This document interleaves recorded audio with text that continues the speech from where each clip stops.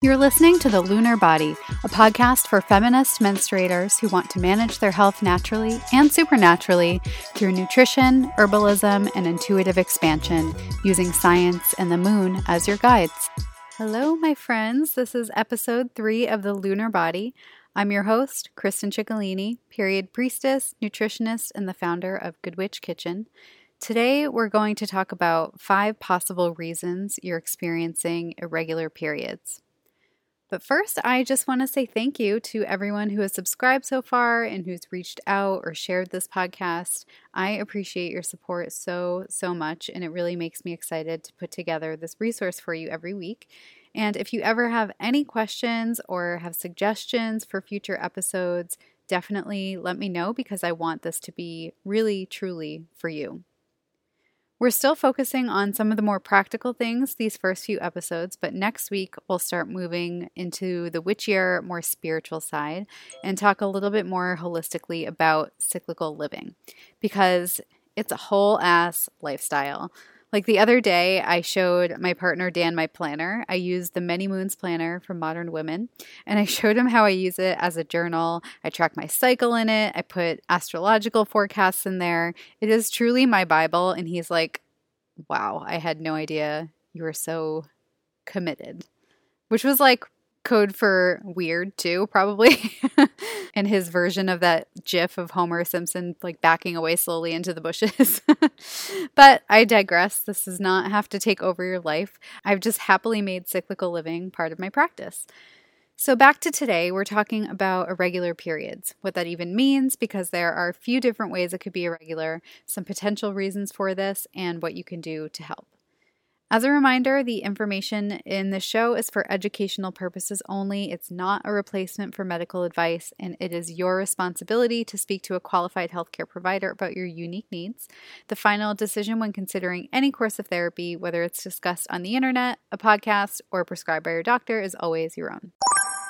This is going to be something you hear me say often, but I'm happy to be a broken record on this. Your menstrual cycle is a wealth of information about your health, and so irregular periods can tell you quite a bit. But if you don't really understand your body's language just yet, it'll take a little time in getting to know your personal rhythms to know when something's off. But the things I talk about today are intended to be some clues or breadcrumbs, like I've mentioned before, areas to possibly explore if they resonate with you. So let's see what you know about your cycle. Do you know when your last period began? Do you know how long it lasted? How about your average cycle length? Is the flow regular, heavy, or light? Do you have different levels of flow throughout your period? Do you know when you ovulate? If you have absolutely no idea or it's totally unpredictable, that's okay. Now you just have some markers to think about as you move forward.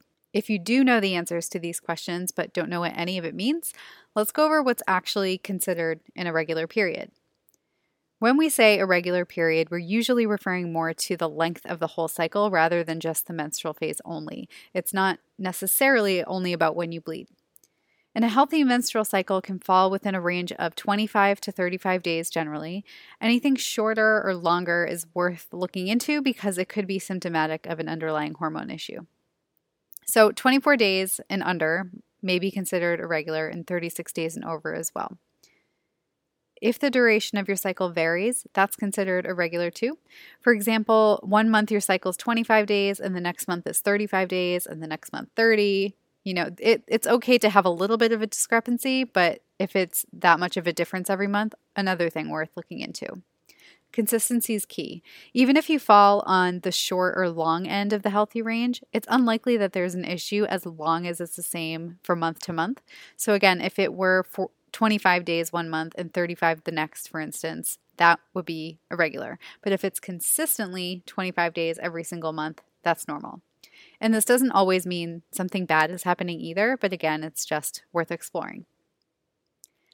As for the menstrual phase itself, an irregular flow would be one that is extremely heavy or light, and this can signify an imbalance with estrogen or progesterone. So to recap, an irregular period is a cycle shorter than 25 days or longer than 35 days, a cycle that is inconsistent in length from month to month, or a period that is extremely heavy or very light in blood flow. These things can happen for a variety of reasons. I know for myself, I was on the birth control for 14 years and stopped taking it back in July. It's been about 7 months, and only one cycle so far has been a perfect 28 days. The rest have been in between 33 and 37. So, as you can see, this is a process that requires some patience as you collect data about yourself and as you see the changes happen over time. I'm not going to cover birth control in today's episode. That can definitely be its own thing in the future. But know that if you have been on it for a while and have transitioned off, it's expected that your body is going to need some time to figure itself out, especially if you were on it for as long as I was. It's like your hormones are going through their like angsty teen phase where nobody understands them and they're finding themselves. But don't cut yourself any side bangs just yet. This is the best time to track your cycle and pay attention to signs and symptoms so you can develop body literacy and watch the changes as they happen from month to month. It's exciting. Maybe we have different definitions of exciting, but I find it thrilling. Aside from birth control, because your hormones are so interconnected, there can be a variety of reasons that your cycle's off. And I'd say the most common culprit that I see with clients is stress. The very first thing I'd ask a client is what their stress levels are like. Is there something particularly overwhelming happening in your life? Or did it recently? How do you like to relieve stress? Do you have any go-to activities for self-care or to calm your nervous system? Do you have any time for yourself throughout the week? We're often our own last priority when things get hectic. There's just so much else to do, right? You're busy with work all day, then after work, maybe you're dealing with family or a commute or fitting in a workout or socializing. You have your own personal to-do list on top of work tasks. There's a pile of magazines that's growing in the corner, all those podcasts you said you'd like to listen to. P.S. Thank you for making time for this one. Oh my God, there is just so much to do and none of it is feeling good, right? But we really do have to find time to prioritize ourselves because otherwise our bodies are in a constant state of that fight or flight mode. That's our stress state that we talked about last week. And in this state, our body's instinct is to make simply staying alive a priority, even when the mind is too maxed out to work towards that goal. So what comes to mind right now is that saying, if you don't choose a time to rest, your body will. So it can be with your consent or without, but just minding your stress levels is really important. And last week I talked more in depth about how your stress hormones are prioritized above all else. So your reproductive hormones, the ones responsible for your cycle, are put on the back burner, essentially in a state of burnout or chronic stress. In that state of chronic stress, we're constantly pumping out cortisol, which is a stress hormone that helps us cope. And there are a couple theories on what happens here. One is the concept of a cortisol steal, meaning your body has to steal from other sources to make cortisol. In sciencey terms, and this is what I learned in school, is that stress blocks certain enzymes and the pathway needed to create reproductive hormones like progesterone, and it diverts that energy to produce more cortisol. However, more recent literature focuses more on your brain signals. So basically your brain telling the body to produce more cortisol. And there's a longer explanation to that, but I won't confuse you with the different types of hormones. But essentially it's just a shift in what your brain tells your adrenal glands to do rather than your body stealing from other sources. Ultimately, either way you look at it, it results in the same problem, a negative shift in reproductive hormone levels. So finding time to de-stress is super, super important. Try to carve out time for yourself, whether it's for a walk around the block to clear your head, a few minutes of meditation, an hour-long bath with your laptop propped up in the toilet seat watching Bridgerton or whatever the latest Netflix series is, however it looks for you. You deserve to make yourself a priority. You only have one body and no one else can take care of it like you can. The next possible reasons for irregular periods is dieting or disordered eating. Now, I know disordered eating sounds strong, but if you are a woman or if you've experienced gender dysphoria around your body, you've likely participated in some form of disordered eating because diet culture is so prevalent in our society. And according to the National Eating Disorder Association, dieting itself is considered a form of disordered eating. So any form of restricted eating or eating that abides by arbitrary rules fits within that definition. So pretty much every diet. And I saw a news article recently that said women will try an average of 130 diets in their life. So that is at least 2 a year. And honestly, that tracks, especially when you consider the pressure around January and resolution time. And then when summer rolls around and you see all this messaging about beach bodies, it's really hard to avoid. And we have pretty much all been there. An actual diagnosed eating disorder is different, and it is a definite contributor to irregular periods, but it is a bit different from disordered eating in certain factors like the number of behaviors, the level of obsessiveness, and how much it interferes with your daily life. If you suspect you might be suffering from an eating disorder, please contact your healthcare provider or the National Eating Disorder Association helpline. You can call them at 1-800-931-2237. You can also text and chat, so go to their website for more information on that at nationaleatingdisorders.org. Disordered eating can look very normalized, like very normalized behaviors such as plugging food measurements into an app that has an algorithm decide how many calories you're allowed. It could be strictly following advice from a friend, tips from a celebrity, something you saw on Instagram or in a magazine or on TikTok, diet advice from an influencer. And if you are on TikTok, the diet videos are rampant over there. It's kind of a mess. It's also cutting out whole food groups like carbs without being medically advised to do so, fearing whole food groups like this. And I know those sound pretty typical everyday things that we don't really see as out of the ordinary, but just like PMS symptoms are super common, neither of these things are normal. Common doesn't mean it's supposed to happen. And if we're going to take it there, like racism is common, but that doesn't mean it's normal or it's supposed to happen. And diet culture is actually rooted in racism and white supremacy. And you can read the book by Sabrina Strings called Fearing the Black Body, The Racial Origins of Fat Phobia. We could definitely dive into this topic more in a future episode, but for now, I will put a link in the show notes to that book. So dieting and these normalized dieting behaviors can create stress in the body because many diets were not created for lunar bodies. Cis white men are the standard test subject in research because our hormone fluctuations cause too much trouble in the process. I've literally read a journal stating that our cycles pretty much create difficulties. So most of the research on all these fad diets, if there is any research on them, is done on men and don't take our 4 phases of hormone changes into consideration.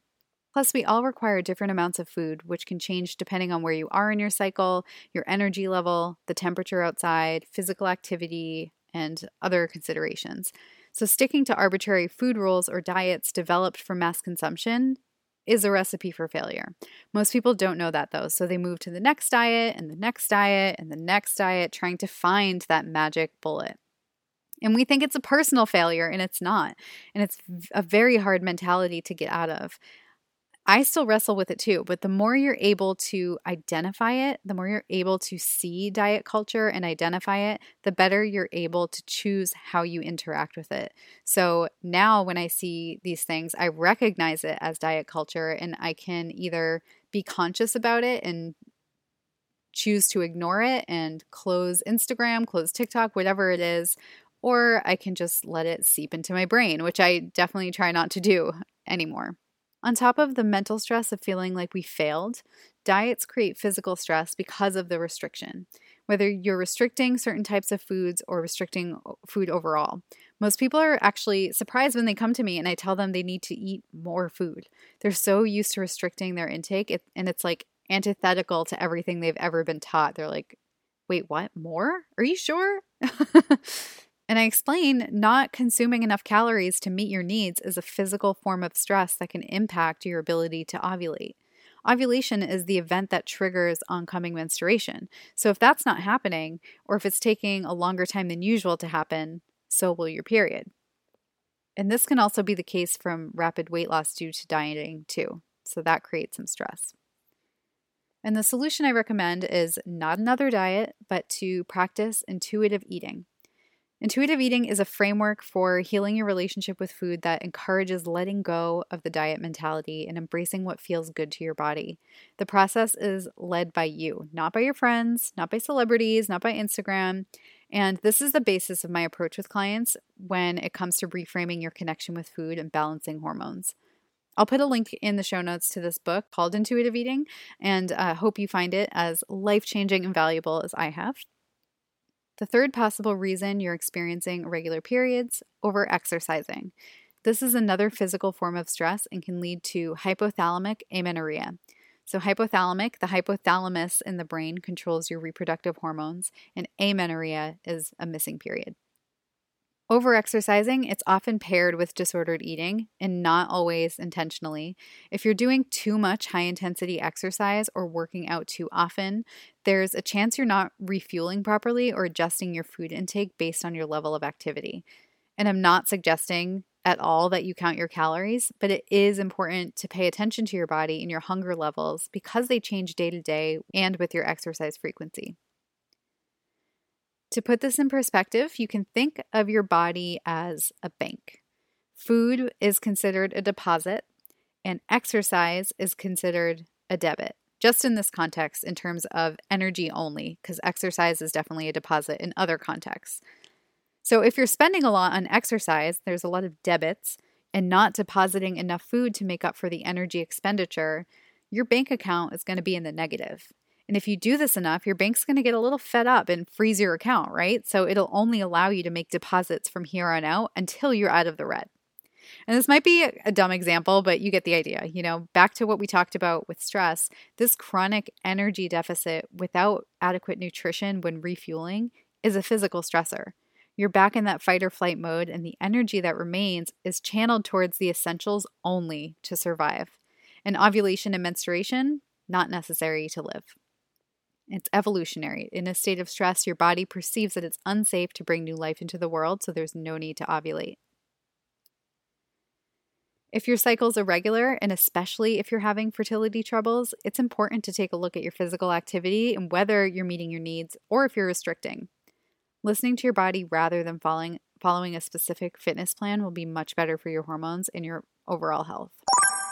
The fourth possible reason for an irregular cycle is hypothyroidism. Hypothyroidism means your thyroid gland is not producing enough active thyroid hormone, or that proper uptake of the hormone is impaired, meaning your body isn't using it effectively.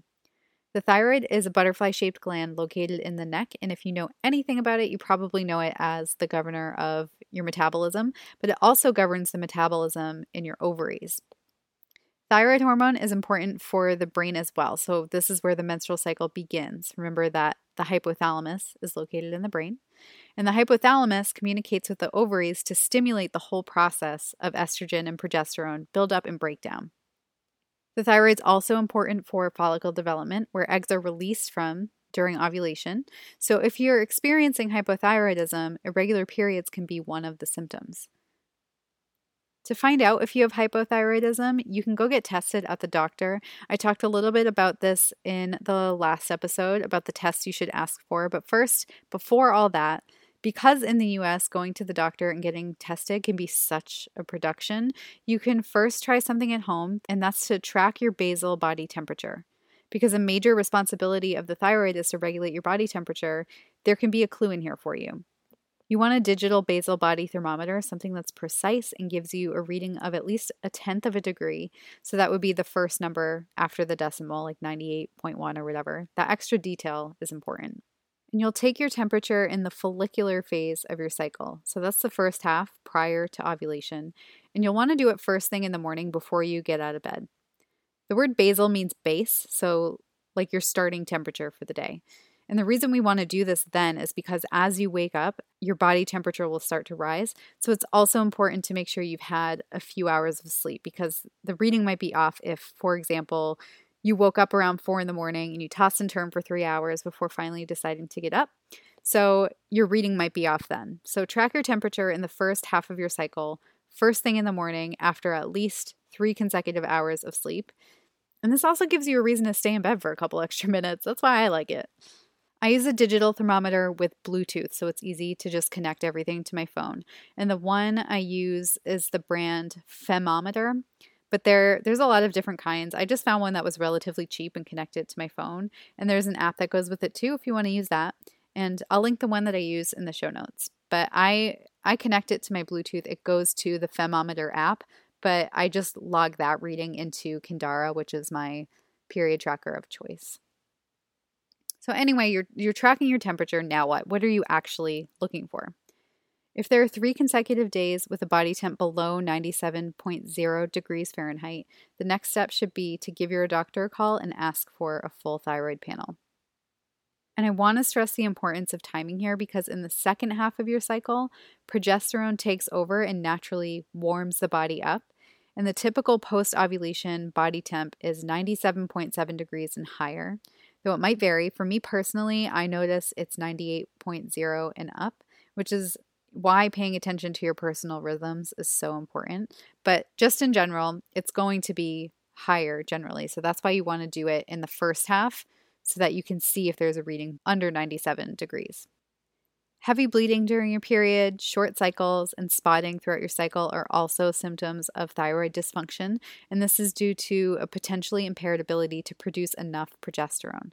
So start tracking your temperature, see what you can find there, and if you have any questions about this, about how it all works, feel free to reach out to me and I'll be happy to help you.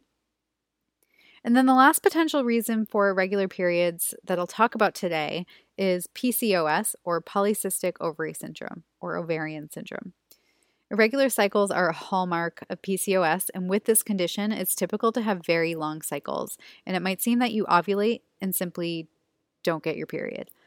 However, even though there may be signs of ovulation, so those signs might be increased cervical fluid that you notice in your underwear or on toilet paper, or when the sensation down there feels more slippery and wet, the presence of that fluid lets you know your body is preparing for ovulation. So you might think you're ovulating, but it doesn't mean it's actually happened. And that's where the body temperature reading comes in to help you confirm if and when it's happened. But with PCOS, you might have these periods of sometimes seeing that mucus, sometimes not, and then it comes back, then it goes away, and then it comes back again. This doesn't mean you've ovulated multiple times. I've heard people say that before, but if you have PCOS, that's actually a sign that your body's attempting to ovulate. So it's attempting multiple times, but the egg either hasn't developed adequately enough to be released or it isn't being released properly. So checking your body temperature will be helpful here. A definitive cause for PCOS is unknown, but there are a couple of known contributors. The first is high levels of androgens, which govern the development of traits of those assigned male at birth and can prevent ovulation, and insulin resistance manifesting in the ovaries. And that means that it'll be really important to keep blood sugar regulated, having a balance of protein, fat, and fiber with your meals to keep blood sugar from spiking. And I can go into way more detail than that in another episode. If that's something you're interested in, just let me know. So you have 5 potential reasons that your cycle is irregular. Now what? I give you some breadcrumbs to follow for potential reasons to figure out if that's your root cause, but let's just recap. The primary ways to work towards a regular cycle are stress reduction and intuitive eating. That's my approach. I also highly recommend tracking your cycle if you haven't started already, making note of how you're feeling each day and logging your basal body temperature each morning. As well as looking for a sign of hypothyroidism, temperature tracking can help you determine where you are in your cycle and if ovulation has occurred, especially if you're just starting out tracking and want to figure out what phase you're in. With a balanced cycle, your period will typically arrive 12 to 16 days after ovulation. And if you have at least 18 days with higher temperatures after ovulation, it's time to go get a pregnancy test. The more data you have, the better you'll be able to understand your body and decide for yourself or communicate with your healthcare practitioner on what the steps forward to a better cycle will be. I hope that was helpful for you all. This episode is supported by my free mini guide that can help you implement cyclical living, including some tips on self-care and phase-specific nutrition. It's called Syncing with the Moon for a Better Flow, and you can get it at goodwitchkitchen.net/flow. Take care of yourself, my friends. Thank you for listening to The Lunar Body. If you'd like to get in touch, you can email me at thelunarbody@gmail.com or find me on Instagram at goodwitchkitchen. If you liked what you heard today, I'd love for you to leave a review on iTunes. My love language is words of affirmation, so you know I'll appreciate it on a deep soul level, but it also helps amazing, lunar, lovely feminists like you find my show. Thank you so much. Until next time.